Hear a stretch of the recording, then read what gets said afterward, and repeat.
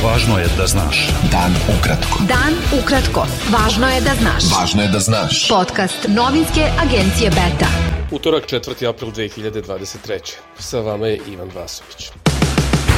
Javno preduzeće Putevi Srbije saopštilo je da su i pored snežnih padavina u većem delu zemlje prohodni za saobraćaj i autoputevi, svi državni putevi prvog i drugog reda, kao i prilazi graničnim prelazima i planinskim centrima. Iz Puteva Srbije su naveli da su na terenu sva raspoloživa mehanizacija i ekipe putara, kao i da imaju dovoljne količine soli, kamenog agregata i rizle. MUP je ranije saopštio da su pojedini putevi u većem delu Srbije neprohodni zbog snega, a više naselja ostalo je bez struje. Proglašena je redovna odbrana od poplava na delovima vodnih jedinica Mlava i Pek Petrovac i Timok Zaječar, objavile su Srbija vode. Vodostaj će biti u porastu utorak i sredu na Južnoj Moravi, Toplici, Jablanici, Pustoj, Nišavi, Rasini, Mlavi i Peku. Navelo je to preduzeće pozivajući se na Republički hidrometeorološki zavod. Javni dug Srbije na kraju februara ove godine iznosio je 34,94 milijarde evra, što je 51,1% bruto domaćeg proizvoda, objavilo je Ministarstvo finansija. Glavni pregovarači Beograda i Prištine Petar Petković i Besnik Bislimi sastaju se u Briselu, gde bi trebalo da razgovaraju o sprovođenju sporazuma iz Ohrida. Oni se sastaju u okviru nove runde dijaloga Beograda i Prištine na tehničkom nivou. Ministar spoljnih poslova Ivica Dačić izjavio je da u rešavanju kosovskog pitanja Beograd može da sprovede samo ono što je preuzeo kao obavezu. Predsednik je jasno istakao naše crvene linije zato što nije hteo da potpiše te akte. Usmeno se ogradio od delova koji su za nas sporni, nezavisnosti Kosova i članstva u Ujedinjenim nacijama, rekao je Dačić za Blic TV. Rukovodstvo Srpske liste razgovaralo je sa specijalnim predstavnicima Nemačke i Austrije za Zapadni Balkan Manuelom Saracinom i Johannesom Aignerom o formiranju zajednice srpskih opština. Iz Srpske liste su naveli da su na sastanku zatražili da se u skladu sa briselskim dogovorom najhitnije formira ZSO, ali i da prestane represija koju prištinske institucije sprovode nad Srbima na Kosovu i Metohiji. Evropski sud za ljudska prava u Strazburu je presudom naložio Srbiji da isplati po 1.000 evra bivšim radnicima službe državne bezbednosti Milanu Radonjiću i Ratku Romiću, prvostepeno osuđenim za ubistvo novinara Slavka Ćuruvije. Sud u Strazburu je našao da su dvojci pripadnika SDB-a zbog dužine trajanja pritvora povređena prava koja garantuje Evropska konvencija za ljudska prava. Predsednik Srbije Aleksandar Vučić je u razgovoru sa članovima delegacije Atlantskog saveta u Beogradu poručio da je jedan od spoljnopolitičkih prioriteta Srbije dalje unapređenje svih oblasti saradnje sa SAD i podsjetio na poziv za uspostavljanje strateškog dijaloga između dve države, što bi doprinelo jačanju sveukupnih političkih i ekonomskih odnosa, kao i intenziviranju političko-vojne saradnje, saopšteno je iz njegovog kabineta. Predstavnici Međunarodnog monetarnog fonda su u razgovoru sa predsednikom Srbije istakli da su fiskalni rezultati budžeta Srbije izuzetno dobri, kao i da pokazatelji govore o stabilnom trendu ekonomskih kretanja, iako je procenjeno da su trenutne prognoze rasta u tekućoj godini nešto optimističnije od procene MMF-a. Ministar prosvete Branko Ružić ocenio je da je slučaj 8-godišnje devojčice iz Beograda koju je otac držao zatvoren u stanu i koja nije upisana u školu, alarm koji zahteva još veće zajedničko delovanje svih nadležnih institucija u državi.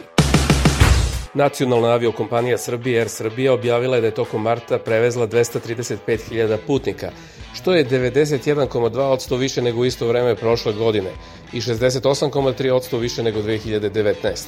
Najpopularnije destinacije Air Srbije u zapadnoj Evropi tokom marta su bile Cirih, Pariz, Beč i Berlin, a u regionu Podgorica i Tivat, odnosno Atina i Istanbul. Elektroprivreda Srbije je vodeći izvoznik struje u regionu, a u prvom kvartalu ove godine poslovala je sa dobiti od 55 miliona evra, što je 5 miliona evra više od planiranog, rekao je vršilac dužnosti direktora EPS-a Miroslav Tomašević. Ministarstvo rudarstva i energetike i vlada Srbije konsultovali su se sa sindikatima u procesu reformisanja javnog preduzeća Elektroprivreda Srbije i usvojen je predlog koji će osigurati da zaposleni imaju svog predstavnika u upravljačkim organima kompanije, saopšteno je u utorak. Odbrana bivšeg komandanta OVK Hašima Tačija tvrdila je pred sudom u Hagu da on 1998-99. nije imao komandu i kontrolu nad OVK, niti nad odmetnutim elementima te paravojske koji su počinili zločine. Odbrana drugooptuženog Kadrija Veseljija tvrdila je pred Haškim sudom da Veselji nije imao ništa sa zločinima na Kosovu i u Albaniji 1998-99. za koje je optužen. Beta. Dan ukratko. Budi u toku. EU čestita Jakovu Milatoviću na izboru za novog predsjednika Crne Gore i raduje se saradnji kako bi pomogla Crnoj Gori da čvrsto ostane na strateškom putu ka EU, saopštili su visoki predstavnik EU za spoljnu politiku i bezbednost Josep Borrell i komesar za proširenje Oliver Varhelyi.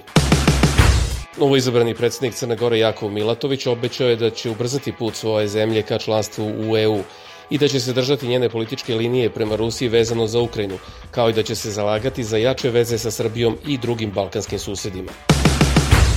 Osnivač i bivši vlasnik Agrokora Ivica Todorić izjavio je da se slučaj Agrokor dogodio zbog plana i zavere grupe okupljene oko premijera Andreja Plenkovića i najavio osnivanje političke stranke. Finska je danas zvanično postala 31. članica NATO predajom dokumenata za pristup državnom sekretaru SAD Antoniju Blinkenu na ceremoniji u sedištu NATO u Briselu, gde je primio dokumenta od svog finskog kolege Peke Havista. Pristupna dokumenta predata su Blinkenu jer se u SAD nalazi i čuva osnovni dokument NATO. Kremlj je saopštio da će preduzeti kontramere posle ulaska Finske u NATO uz ocenu da širenje zapadne alijanse predstavlja bezbednosno ugrožavanje Rusije. Ovo je novo pogoršanje situacije. Proširenje NATO je napad na našu bezbednost i na ruske nacionalne interese, rekao je portparol ruskog predsjedništva Dmitrij Peskov.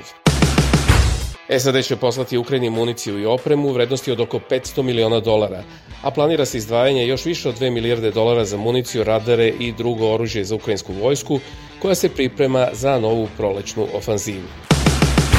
Ruske bespilotne letelice gađale su Odesu, saopštile su lokalne vlasti rano jutros, navodeći da je u napadu pričinjena šteta.